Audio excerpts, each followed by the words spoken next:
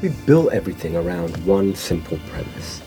Intrinsic motivation is 10 times more powerful than extrinsic motivation.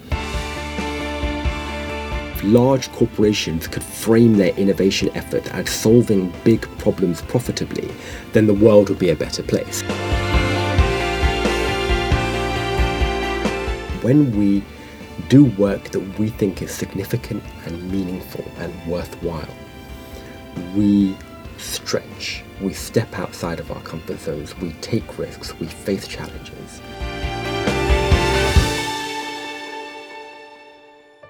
Hello, Milan. Hi, Beth. It's good to see you again. No, likewise, good to see you. I am really pleased that you're here with me today because your story has really, really inspired me a number of times when we've been working together with about 4 different companies we've been working with together. And I'd just like you to sort of tell us what you're doing, how you got into it, and where you are with it today and where it's going, what's going to happen. Sure, look, my pleasure. And Beth, thank you for having me and inviting me. It's always a pleasure talking to you and being involved in the things that you do. Okay, so the company that I co-founded is TIL Ventures. And up until a few years ago, all we did was one thing, which was a program called the Intrapreneur Lab. So entrepreneur, but with an I. Official description of the Intrapreneur Lab, it's a corporate innovation accelerator to help large corporations develop profitable new products, services, business lines that open up new markets. The more plain-spoken version of that is that if you work for a big company and you have an idea which can make lots of money for the company and in some way make the world better through creating something new, then the Intrapreneur Lab tries to help you make that happen. We had very, very humble beginnings, and if it's of interest, I can tell you a little Absolutely. bit about I'd love to hear the story. But Intrapreneur Lab is now, very well established. We are used by 20 of the Fortune 100, most strategically by companies like Barclays, Disney, BMW. We have run 12 cohorts of the lab all over the world in partnership with business schools in the US, Cornell, University of Michigan, in Asia, INSEAD in Singapore, in Mumbai, in the UK, in collaboration with Saïd Business School, Oxford. We have incubated over 100 corporate ventures or intrapreneurial ventures, many of which have been spectacular failures, but a handful of them have done quite well. 16 of them have been invested in by their own corporations. 5 are currently in market, generating well over 100 million of revenue for their corporations, which is a wonderful thing about innovating through a large corporation. You go big or you go home. I'm told that the Intrapreneur Lab is relatively unique. And I think, in our space of entrepreneurial innovation, perhaps the largest and most established program that exists. So that's, what it is. How did this all begin? It was cooked up over a dinner conversation in February 2012. So look, a brief bit of my background. I was a chartered accountant because my dad told me I had to become a chartered accountant. I did that for a few years, realized that this is not what I wanted to do with my life. I think I was about 25 or 26. Went traveling to India, as many people do, to kind of sort of reflect and say, what do I want to do with my life? And I came back, and all I really came back with was a sense of, I want to help people fulfill their potential. And that's always been a really important part of my life. And so I had the opportunity to join a very small corporate training company. When I say small, it was one person who said to me, why don't you join me? I'll give you a bit of equity, but no salary, and go find your own clients. So I did that, and it was phenomenal because I worked with him for a couple of years and helped him grow that, into a much larger company. And I really felt that I learned more in 2.5 years being an entrepreneur than I did in 10 years working in a corporate environment. But I also felt that this wasn't like it for me, it felt like a stepping stone, but this, I felt like I was almost doing someone else's life's work and didn't really know what my life's work was. And this is now, I'm about 30 years old, 31. And then I had a dinner conversation. My wife works for DFID, the UK Department for International Development, so the sort of equivalent in the US is USAID. A friend of mine works at Accenture, and we were talking about we were having dinner in February 2012, and they were talking, I was listening quietly, about this idea of the large societal issues of our time being business opportunities in disguise. The future of energy, the future of mobility, how do you bring banking to those who don't have it? And that if large corporations could frame their innovation effort as solving big problems profitably, then the world would be a better place. And we need more brilliant ideas coming out of these large corporations. And I was listening quietly, and the light bulb that went off in my mind is, I said, in my experience, brilliant ideas come from brilliant people. And I don't think that we're born brilliant. I think we become so through our life experiences.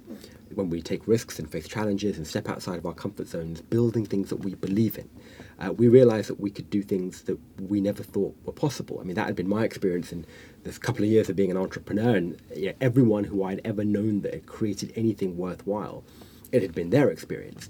And, look, I'm a big fan of, I'm a big fan of money. We should all be successful, have the car that we want, the house that we want. But what I had seen working with people, and I've seen it in myself, is that when we do work that we think is significant and meaningful and worthwhile, we stretch, we step outside of our comfort zones, we take risks, we face challenges, and we don't just do significant, meaningful work. In the process, we become significant, meaningful people. And it was that interplay between the work that I do and the person that I become that was really turning my mind. And so I blurted out over the dinner table in February 2012, we should create this thing, this program called the Entrepreneur Lab. I didn't have the name of it at the time. And let's just take people from large corporations with early stage ideas that can make money in a way which makes things better. And then run it just like a startup accelerator, but for people who are full-time employees. So we'll take them away for some intensives, we'll partner with business schools, we'll bring in a faculty of world-class mentors and subject matter experts and pitch coaches, and then they'll still have to work on their day job, so they can do this perhaps say 20% of their time over a 3-month period. And at the end of 3 months, they pitch, not to a VC, but they pitch to their own C-suite, who then say, right, if we like it, if it's a go or a no-go. If it's a go, here's money and resources. If it's a no-go, then fine, the idea dies, but at least we've taken a group of people who know how to build something from nothing, driven by a sense of purpose. And I think the more people like that, who ultimately rise up to lead these large corporations, the better we'll all be. So that was the idea. My friend from Accenture and my wife looked at me blankly and said, nice idea, and carried on the dinner conversation. But for me, it was an idea that wouldn't let me go, and it took 18 months, quite frankly, about 25 miracles all had to happen in the right order. And we ran the first lab in October 2013. In London? In London, well, in Oxford. Cyber School supported us, Accenture came on as a partner, Barclays, GSK and Novartis sent us teams, and we got a phenomenal outcome with Barclays. So now Barclays have a whole new line of business called Barclays Impact Investing, run by the director of Barclays Impact Investing, Damien Pyatakis, who came to that very first lab as a mid-level VP within Barclays with this early stage idea. And 3 months after that first lab, Barclays could see the promise of this, and they said to me, look, can you run 3 more in 2014? 1 in New York, 1 in Johannesburg, 1 in the UK. And I said, sure, I've got no idea how we're going to be able to do it, but we'll see what we can do. And the lab really then just grew from there. And then 2014, 2015, other organizations started approaching me, said, look, we like the Entrepreneur Lab, but can you do other work for us in this space of innovating into new and unimagined spaces? And that's really where TIL Ventures kind of came into being. And my partner, Dr. Eric Samanis, PhD of corporate entrepreneurship, head of frontier innovation at Cornell, was one of the mentors and subject matter experts in the first few cohorts of the lab. I said to him, Eric, look, how do you feel about joining me full-time as a 50-50 partner and help me build out TIL as a larger organization? Because the World Bank were getting in touch and saying, can you do something for us? And other organizations were saying, look, we like the Entrepreneur Lab, but can you help us build our own internal innovation incubator using all these principles of connecting people to a sense of purpose, tapping into their intrinsic motivation to empower them to act like entrepreneurs, to help them build things that they believe in, but ultimately create impact in the world and open up a new market for the corporation. So that's really the work that we've been honoured, privileged, lucky to be doing the last few years. And so, where are you right now? Like, what's happening right now in the business? Because we've worked together, you and I, for about 3 years. Yeah. With Barclays, Disney, Pearson, and now recently BMW. And you have a number of other clients out there, and you've grown substantially, as you just said. It started off really, really small with an idea, and then you've built it into something that's amazing. And so where are you right now with what you're doing, and what is it you want to look forward to? Yeah, sure. So we company was incorporated in early 2013. We've basically doubled in size every year, except for last year. And last year was a year of I feel that there are kind of constant inflection points. But last year was definitely one of them towards the end of last year, saying, right, how do we now truly scale what we're doing? Revenue is important, profit is important, the number of employees is important, but what's really important to me is the impact that we create. And what are the different ways in which we can do that? So last year, toward the end of last year, it became clear that this diverse network of mentors and subject matter experts had enabled us to punch above our weight to a faintly ridiculous level. The types of things that we were doing, sitting in an office with the CEO of BMW UK, and having the conversation that we're having. It was, I couldn't have believed that I would be in those situations even a few years ago, getting published in Harvard Review and the like. But so that network was tremendously powerful. But what was also clear is that we needed a core team. We needed a team initially of about 10 people who just knew how to do what we do. We developed a real sense of a methodology about how do you go from an idea to a venture.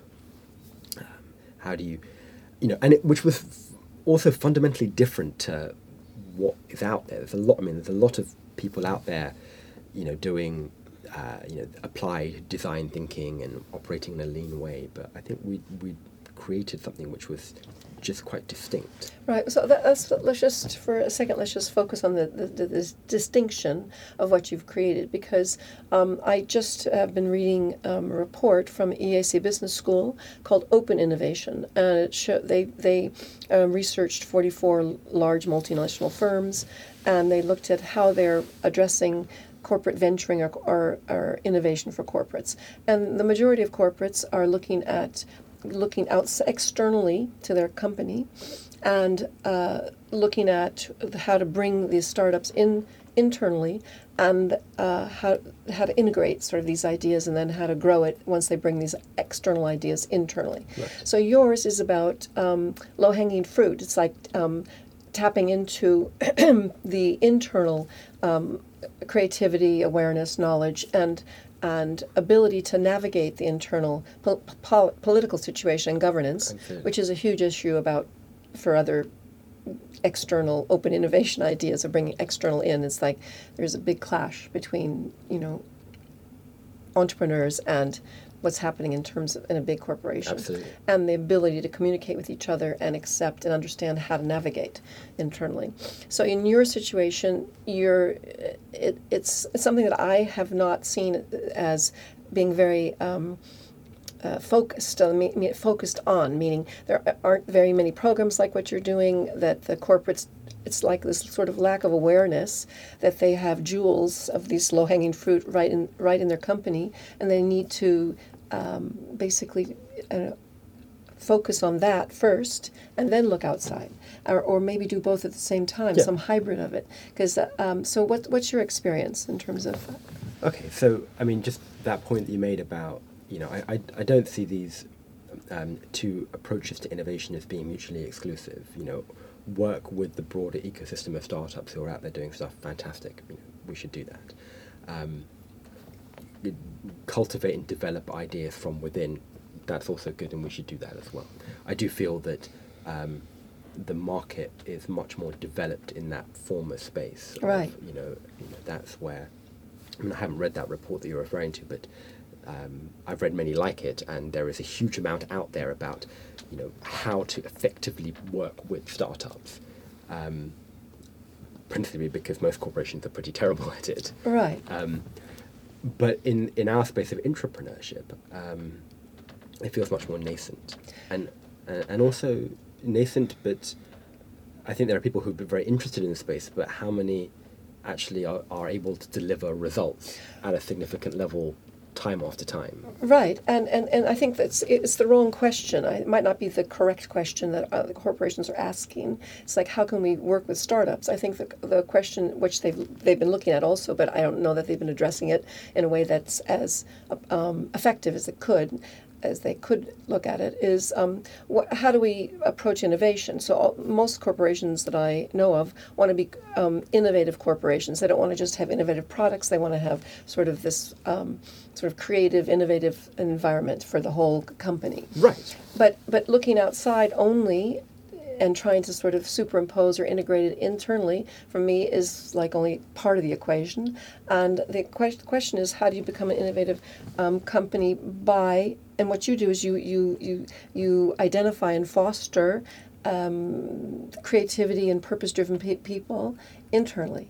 And so, which is, it's just like when you're marketing something in the world, it's much more effective to get more and more business from existing customers than it is to go out and try and develop a new customer. So it's the same idea for the corporates, in my view, is that it's much more effective time-wise in terms of knowing each other, your awareness of what works, what doesn't work, and why it doesn't work, and the ability to create if it's internal versus external. So it seems to me, from what I've seen, is that you've tapped into something that is sort of unknown or not appreciated. I don't know. It's beginning to with the companies you've been dealing with, but I haven't seen this happening very much otherwise. Because we built everything around one simple premise: intrinsic motivation is 10 times more powerful than extrinsic motivation. There you go. And I did not. Okay, is it 10 times, 20 times? I don't know, but it's significantly more powerful. And there is research and data out there which demonstrates that. But what we did is we built a business model that was premised on that.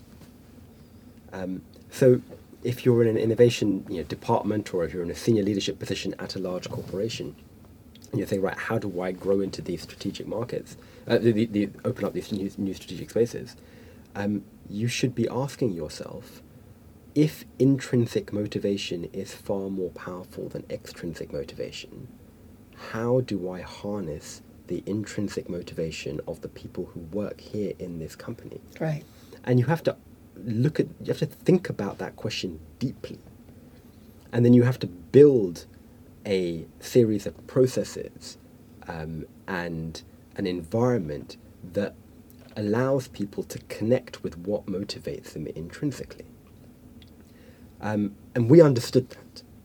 And I think in an environment, certainly a few years back, and even to this day, where a lot of people are talking about this, but I think what's differentiated us is we executed on it. We said, we don't believe, we know for sure that if you have a clear sense of where there is an intersection between your passions, your talents, and your values, that you can mine that space to discover what it is that really connects you with a sense of purpose, like what you are as a human being put on this earth to do. And then if you can figure that out, and you can find some type of ideal or some type of goal which is not just about your bonus and your promotion and how much money that you're going to earn, but it's bigger than that. Right.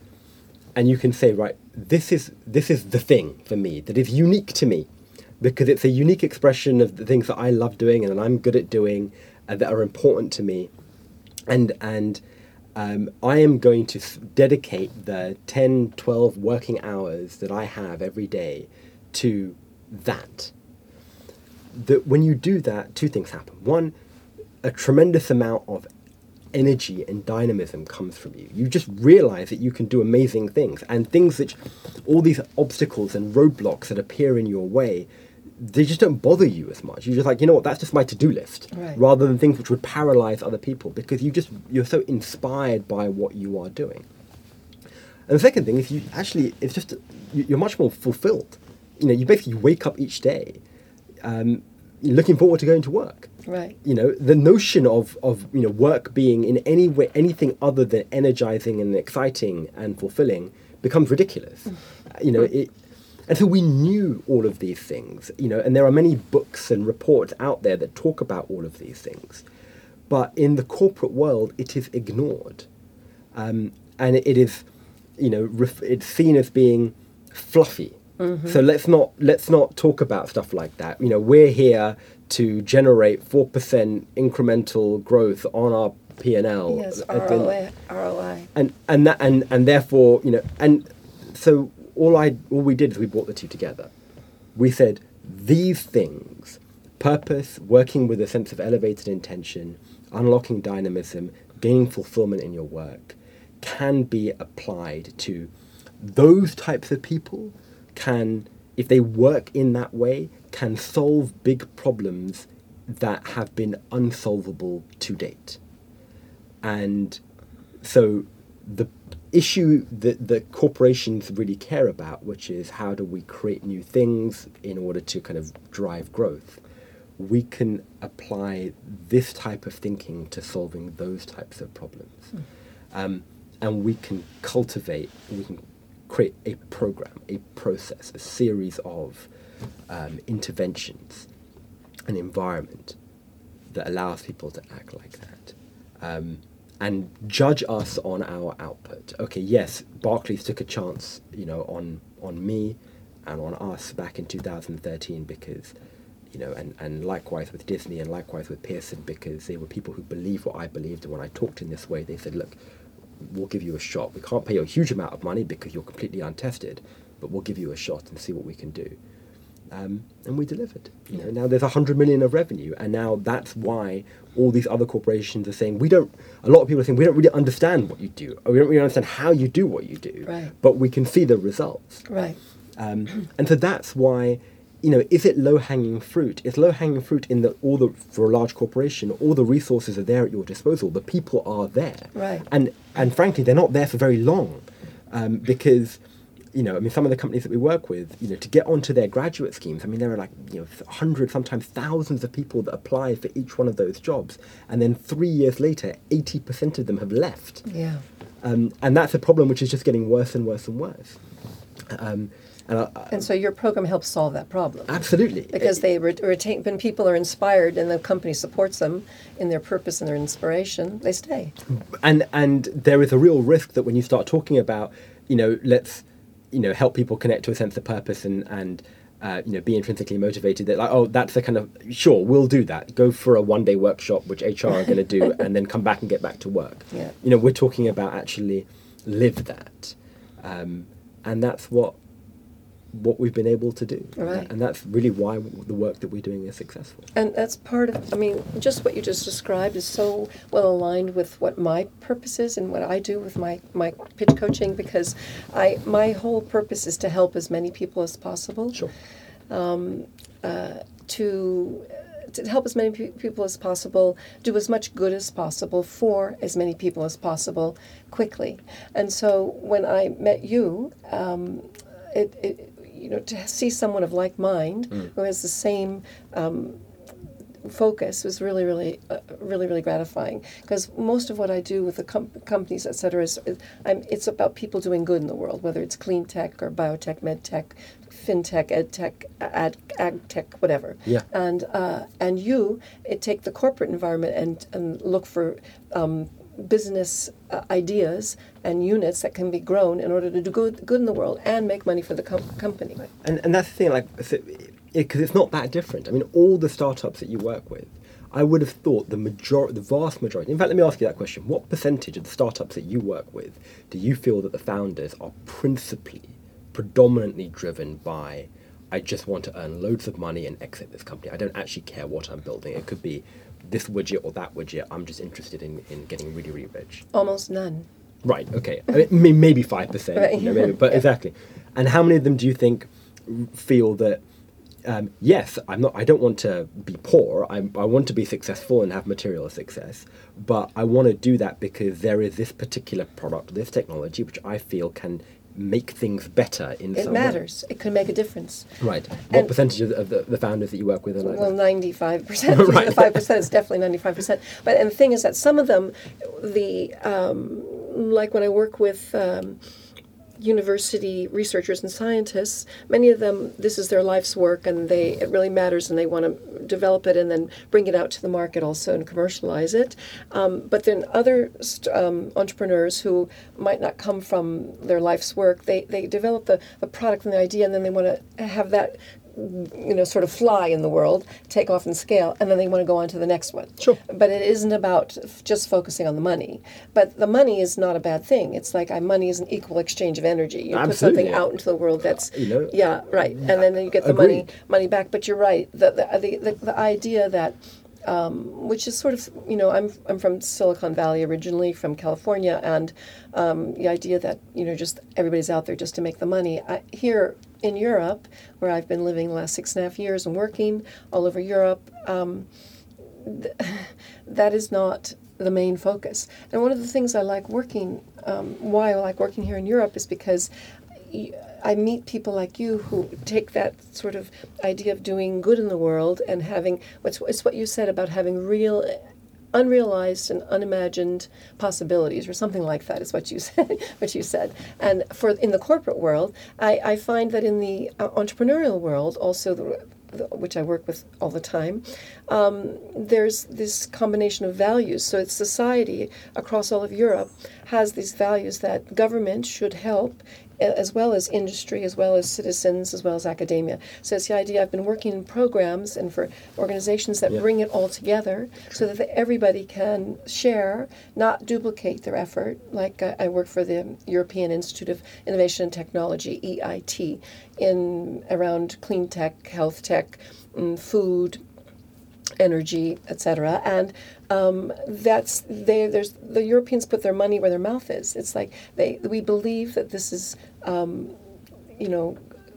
the betterment of all people is good. There are huge challenges that need to be addressed, and we're going to help industry come into the conversation, to meet with academia, to meet with citizens, to make it all help better. And for what you do is you've got industry looking at their worlds of their company and saying, who can we put together? Because that's the thing. The people that I've coached, that you've brought me in to coach for these companies, Pearson, Disney, BMW, Barclays, they what they've done, it's not just that they have an idea that's amazing, and that they get the support from you and your people in order to get there. And you've set up the key people, the C-suite people who need to listen to them, but they understand how to navigate. So they build the team and the champions internally to make it happen. Sure. So that's what you've done on a corporate level, and in Europe does it on a Europe-wide level. Sure. And it's putting its money where its mouth is in terms of government money also. And that's what I see is not happening in Silicon Valley, because in Silicon Valley you can't get government money. You're on your own. It's the idea that the individual does it all and you do it all by yourself, which is not true. But there's more balance over here in terms of the support. So what I see is that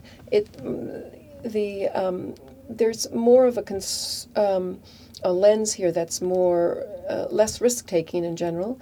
But when you do surface all of the good ideas, the people that come out of it have been supported well enough that they're really, really viable. So the ideas that have come out of your program, the people that I've seen from these different companies have really viable business ideas. That's why you've had such success, because of the process and this approach that you've set up. And it's been really, really gratifying for me. Sure.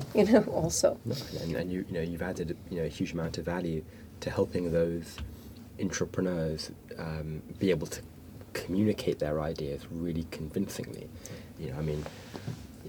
Venture capitalists with short attention spans are not massively different to CFOs with short attention spans.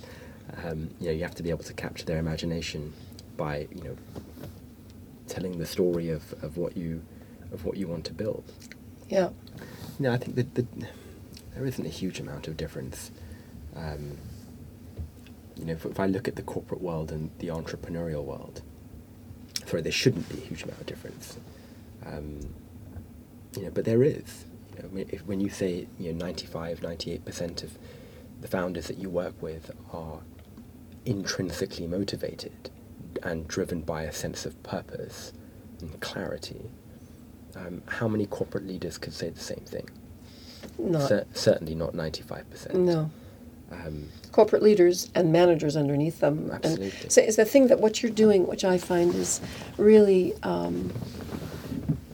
inspiring, is that you're taking addressing people who are sort of might otherwise be buried in the organization, yeah, and would be the 80% leaving, and right. you give them an opportunity to find their voice, yeah, and then to connect to the people that can actually listen to them, hear them, and make a difference. Yeah, but also the two things. Also deploy the phenomenal wealth of resources that sit within their corporation.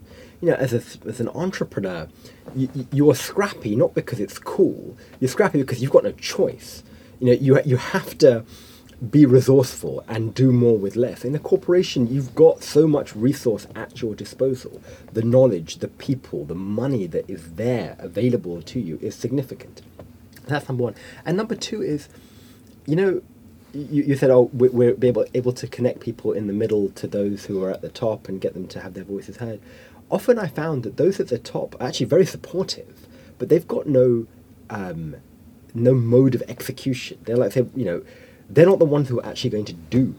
They don't have the time or the ability to do that. That's not the role of someone sitting at the C-suite. Their role is to, empower others to do.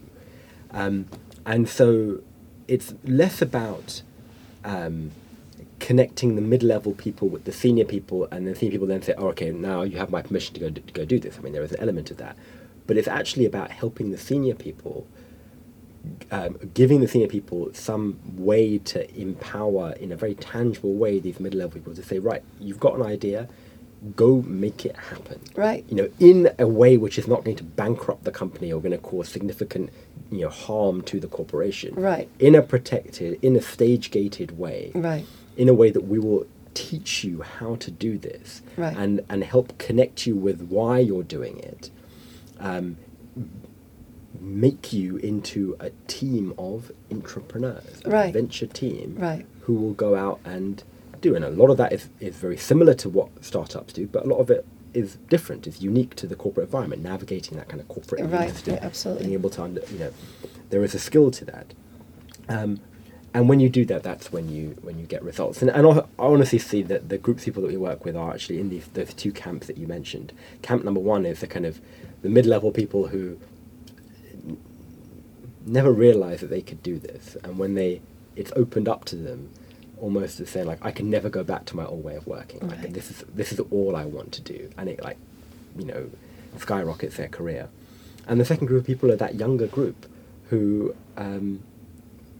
would otherwise quit, and who are often immensely talented, and capable of doing great things, and in their droves now are leaving these large corporations in a way that they didn't when I started working 15, 16 years ago. Like, you didn't.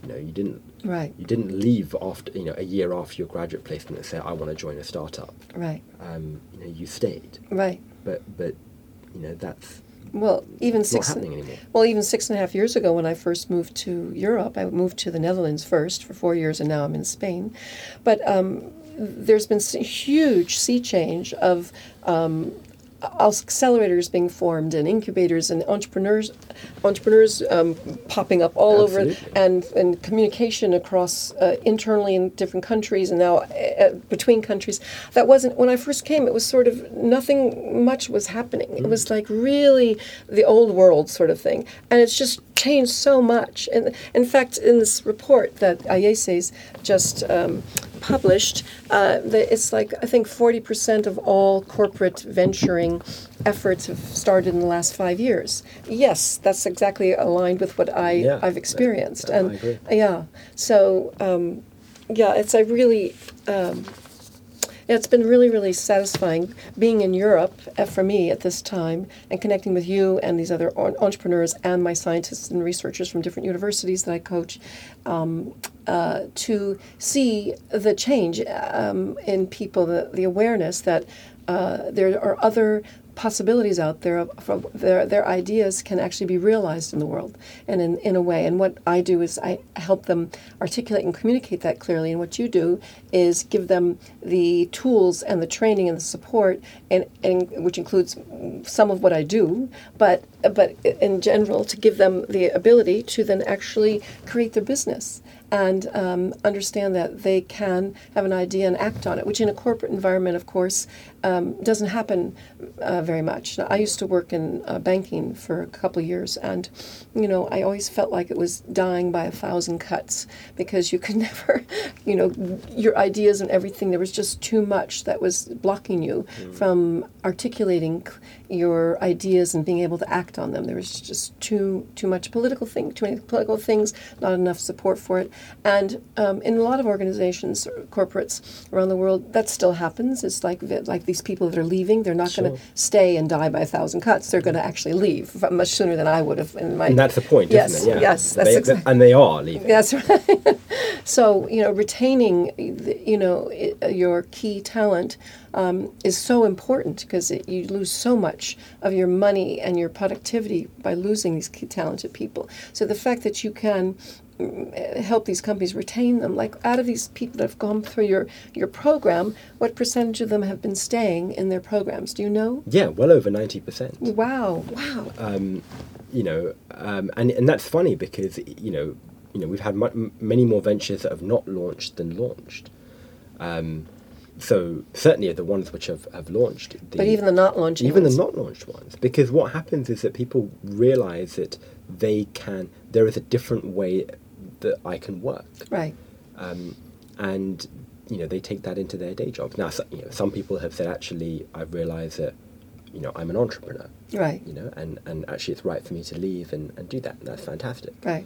Others have realized that, that this way of working where, I have an idea and I feel that I can, I know how to be resourceful enough to be able to pull what I need without asking anyone's permission necessarily, and get it to a place where the idea is well developed enough to win support, and then, and just, know how to play that, navigate the corporate immune system. Right. Just, accelerates and turbocharges their career. And I suppose, there probably are a certain number of people who kind of go work with us and then say, you know what, that's not for me. I never want to do that again. Yeah. But honestly, it's a minority. Yeah. And, those are the people who just get sort of stuck, in mid-level roles and just, go work and do their 9 to 5 and that's all they do. And, a corporation you can do that, right. in a corporation. And some people, that's all they want and that's fine. But the problem that corporations are facing is that, you can only have so many of those people that the rest of the corporation are going to carry. And if the people who previously, 10, 15 years ago, when we were certainly when I was working in a large corporation, there was many more people there who were operating at a much kind of higher level. If those people now are saying, I'm going to leave, this company is not a place where I can do work which fulfills me, and crucially I look around and I see all my friends and they are leaving. That was a difference, right? None of our friends left. No. All of our parents told us, you stay. Mm-hmm. And so we were like, okay, there's no alternative. Right. Whereas everyone is now saying there's an alternative. Right. And they tweet each other. That's right. And so... Instagram. Right. So that's why I think there is there is this kind of change coming. I think we're very much just scratching the surface. You Right. know, handful of people in Barclays, in Disney. So how just do you doing this. scale? So that's like, like how do you scale what you're doing? Because I think that the corporates could really use much more of what you're doing. For instance, Barclays has used you, and we've worked together repeatedly with Barclays and Pearson, with different groups, different cohorts through the years. But how do you scale? See, it depends how you define scale. And one of the things that we've done now that we've got this larger team, we've set our very clear kind of, mission of, we build ventures, companies, and people that create unimagined impact. And we've got our clear set of values that anyone who works with us, either as part of our core team in our network, has got to share these values. And one of those values is that we have to practice what we preach. So if we're going to teach other people to be entrepreneurial, we have to be an entrepreneurial place to work. And what that means is that people who come and work in our core team, you have to be real clear as to what that mission is. You've got to live these values, and then you've got an enormous amount of freedom to make it happen. And so they are coming to me with really creative ideas that I hadn't thought of that drive that mission forward. So, I mean, some of the things that we're about to launch, so I maybe can't talk about in so much detail, but working with startups who are pre-seed, so people who've got corporate jobs and don't yet feel confident enough to leave their corporate job and start up their company. Can we work with people like that and actually then invest in them at seed level to then give them that confidence to transition out of their corporate and into their own company? That was an idea that one of our guys came up with. And would that company be attached to the corporate, like a spin-off, an external thing, or just totally separate, or you don't know? It could be either. It Right. could be either. Right. So why I said that is that scale to me is not just doing more of what we're doing right Okay. now. All right. There is an element of doing more than what we're doing right now. I mean, I feel even with the corporations that we've worked with, we're just scratching the surface. I mean, some, BMW UK is a good example, where, I feel that, in the UK it's a kind of small enough I mean, it's still a large corporation, but it's not 100,000 people the way the Barclays is. And we've got buy-in right from senior leadership that actually, give us a couple of years and we've got a real opportunity to change or influence the culture in that organization. Others, like, with Barclays, where you've got, 130,000 people, we're just scratching the surface. So there's much more that can be done within the corporations that we're working with. Yes, we're working with, in some way, shape or form, 20 of the Fortune 100, probably in a really deep strategic way, 5 or 6. That still means that at least another 80 corporations that we can just even do the work that we're doing right now, which is in that innovation space. And then lastly, and again, I think this links back to this idea of ideas that come from our team. It's amazing to see people kind of now working for us and with us, who understand that mission, live these values, just coming up with these fantastic ideas. So one of my team who recently we hired came from one of these large corporations, and he just said, 10 of my friends, he said, in my corporation, which employs hundreds of thousands of people, I've come across 20 or 30 people that I would call A-game players, people who are just like phenomenal. And he's in his mid-20s, so he's talking about his kind of peer group, people who are just phenomenal, just, operate at a different level. A lot of them want to come work at Till. But they're not sure. Like, I made the jump, but they're not sure, and they're kind of being promised that they're going to shoot up their careers in that corporation, and they will as well. So he said, why don't we create this thing called we'll call it the Entrepreneur Collective, where we'll tell all these people they can work for us 10 hours a week. And maybe we'll pay them, maybe we won't. And they'll get to go to do, field research in India with a team that's trying to develop a new education offering, or they'll get to come out to Hong Kong with us when we're running an entrepreneur lab, but actually what they'll do is they'll have the opportunity to work for 10 hours a week with a group of people in a place where they can discover what their purpose is and what their intrinsic motivation is. And we've got them, and this is really just coming up in the last few weeks, we've got 10 people who are saying, we're clamoring, saying we'd love to kind of do this. Now, if we've got, and that's just through one person's kind of personal network. Now, if we assume that for those 10 people out of 100,000, maybe there's 1,000 people like that, right, in a large corporation. Or more, right. I mean, let's just say there's 1,000. Yeah. And then there's 100 in the Fortune 100. That's 100,000 people. Right. Now, can you imagine having a team or a company which had 100,000 A-game players working for you? Like, what could we do? That's amazing. What impact could you create? And there's this wonderful kind of like disruption here where you're going to these corporations who are saying we want to drive innovation, and then we say, right, the people who are going to help you drive innovation, it's these people over here who work in these other corporations who don't even work for us. Right. But now there's got to be something in that. There's got to be something where we are able to by connecting people to a sense of purpose and intrinsic motivation, get people who work at company A to help drive the innovation efforts for company B in a way which is not costing anyone any money. Right.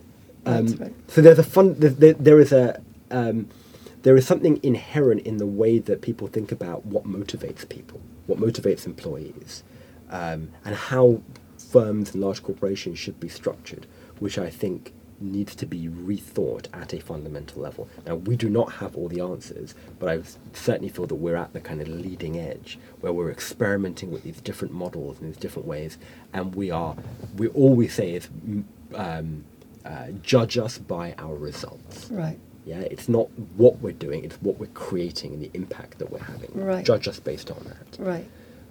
So your question was, how do we scale?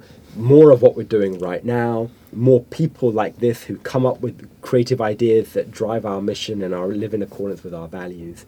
And my sense is that, when we have this conversation again in 5 years' time, like we see how much change has happened in the last 5 or 6.5 years. Right. In the next 5 and 6.5 years, what's going to happen? It could be exponential, right? I think so. Yeah. That's just wonderful, Milan. Thank you so much. I really... we as I said, we've known each other for about 3 years, and I've had opportunities to talk to you, but having the opportunity to hear, I knew the beginning part, and where you are right now, I knew a little bit, but you've expanded dramatically. I mean, it's grown and scaled, and then just what you said about these ideas for scaling, I think that sounds amazing. It's like it's a new paradigm of how to run businesses and corporations just in a way that actually I feel needs to happen given all the changes that are happening in the world. And so there's a push-pull in the world between like the people who want to have everybody, cooperate and share, and then which means you have to give up and take on some things you're not really happy with, but that for the benefit of all, you're going to sort of be able to sacrifice something in the short term to get something in the long term, and then the people that just want their stuff for theirs and sort of stop that sort of change. And what you're talking about is about change. It's a huge change, but it's actually a desire or a need that's been untapped, and you're beginning to tap into it in a way that could actually just mushroom and expand and blossom to an extent that it sounds really, really exciting. And it sounds amazing, because the fact is, the people it's actually people under 35 I've seen, if we want to put an age on it, that have a different experience, because I've coached over 2,000 teams in the last 6.5 years since I've been here in Europe alone, and all these different teams, people under 35 have a different set of expectations and desires the thought that they can actually achieve something differently than people over 35. It's what you said about the old world versus the new world. You know, maybe 35 is not quite the age, but I found that people under 35 are the people that you're talking about, basically. But can I ask, Beth, you know, do you, when you're coaching these founders of startups, do you see many people who are kind of under the age of 25, that age group as well? I see. Yes, I see. And do you see so do you see it like a binary difference, like people kind of, you know, mid-30s plus certain type of mindset, below that a different type of mindset? Or actually, do you see like the younger that you go, so you go sort of, you know, below 25, that the mindset is even more different? Yeah, actually, that's true. I mean, below 25 is even more different, I'd say, because you know, people in their teens, you know, start businesses. I mean, you know, it's amazing. I mean, because the man that I've hired to do this whole program with me started his business at 14. He's 22 now, and he has a going business with huge corporate clients and everything. And it's just. It's been, his name is Toby Stewart, and it's Crocodile Films, and it's just like, it's amazing. And the man that how I found Toby was through another client who's just, I was just talking to him, Jonathan Risley, and he's 22, and he's got his company, and he's got his team. Also, they started it as undergraduates, and he's got a new way of making water out of thin air. Yeah. And it's, yes, yes, actually, yes. And that's why I think, you know, why I think the next 5 years will be different to the last 5 years. Yes. You know, because, you know, like Jonathan, who's 22, like he's going to be 27 in 5 years' time. What's he going to be doing? Yeah. And the people who are coming underneath him are seeing the success that's being had, and as a result are, you know, have different expectations. Some of which I think are realistic, some which are unrealistic, but they're changing. They're pushing the boundaries of expectation. Right. And I think that, you know, for, you know, if you're a large corporation, that's an opportunity. You know, it's not a threat. It's not a sense of, oh, these young people have got unrealistic expectations and they need to kind of get back in their box and do as they're told. I mean, you can do that, but you miss out on a tremendous opportunity. Well, I think it's that sense of urgency that people have, these young people have, is necessary. I mean, we're coming into a crisis. I mean, there's a lot of things that are better in the world, but there's many things that need to be addressed. Sure. And they're the ones that are going to have to deal with all of the problems that we've created, and as older adults, and they're younger adults, and they're just coming in and facing all of this, and so they have an internal sense of urgency that we may or may not have had at the same age. I think that you know, those young people who are clear. I always envy people who are so clear, at a young age, about who they were and what they wanted to do in the world. But usually the clarity was, in my generation, was about being a doctor or a lawyer, or if you wanted to be an accountant or something like that, or banker. But nowadays they have clarity, and there's this huge world of opportunity that they can just create and develop themselves, and there's like very few limits on it. Absolutely. And that is amazing, because for those people who are have that clarity, they can produce and have an impact much younger, much more fully and wholly than we were able to at the same age. And and that's the inherent tension that a large corporation needs to grapple with, because a large corporation is a bureaucracy, not, you know, because for any other reason than it has to be. You know, whenever you're operating at scale, you know, BMW, you know, making, I mean, in the UK sells 200,000 cars a year. You know, globally, I don't know, is it 2 million cars? I mean, you know, to make 2 million cars a year to an exact standard, you know, in a almost flawless way, you know, requires a tremendous, you know, bureaucratic machine with rigorous processes that everyone has to follow. Otherwise, you just simply cannot operate at scale. I mean, God, even we're finding, just from going from, like, you know, a handful of us to now sort of 10, 15 of us, all the processes that now have to be put in place just to get to that. Well, what if you get to 10,000 now? So you know, those bureaucracies are there for a reason. But we also know that bureaucracy, you know, the necessary byproduct of that is stifling creativity and innovation. So, and when you were in a world where people are, that you're younger, motivated, highly talented workforce are demanding creativity and innovation, and creativity and innovation is a strategic imperative, and you as a corporation want it. But on the other hand, you've got this set of corporate processes and this bureaucracy that you have to have. How do you manage that tension? And how do you create spaces within that bureaucracy to allow this creativity and innovation to be able to be fostered? There are no easy answers there. But I think what I'm heartened by is that there are more and more people thinking deeply about how to be able to answer those questions. Right. What can we, and experimenting. Like, the Entrepreneur Lab was an experiment to see, can it work? The only thing that I would say is that if you experiment based on old existing paradigms, which is in a corporation we're all motivated extrinsically, and fluffy talk about purpose and intrinsic motivation is not to be tolerated here, do that on your own time, then you are trying to drive a new way of working using an old paradigm of thinking. And that will fail. Right. And I actually think a lot of the innovation efforts where a lot of money and energy has been put into it, which have failed because they're still bound by those old paradigms of thinking about what really drives people and what motivates people. Right. But if you're prepared to embrace those new paradigms and think deeply about them, and then think, right, how do we now build a process, a method, a space, a way of organizing our company that's based on these new paradigms of purpose, of intrinsic motivation, then that's really where the exciting space kind of is. And the people who are 35, 36, it's not going to be long, before they're in C-suite positions. I mean, there are people who, I know personally at the corporations that we work with, who I think it's probably another 5 or 6 years before they rise up into C-suite positions. Right.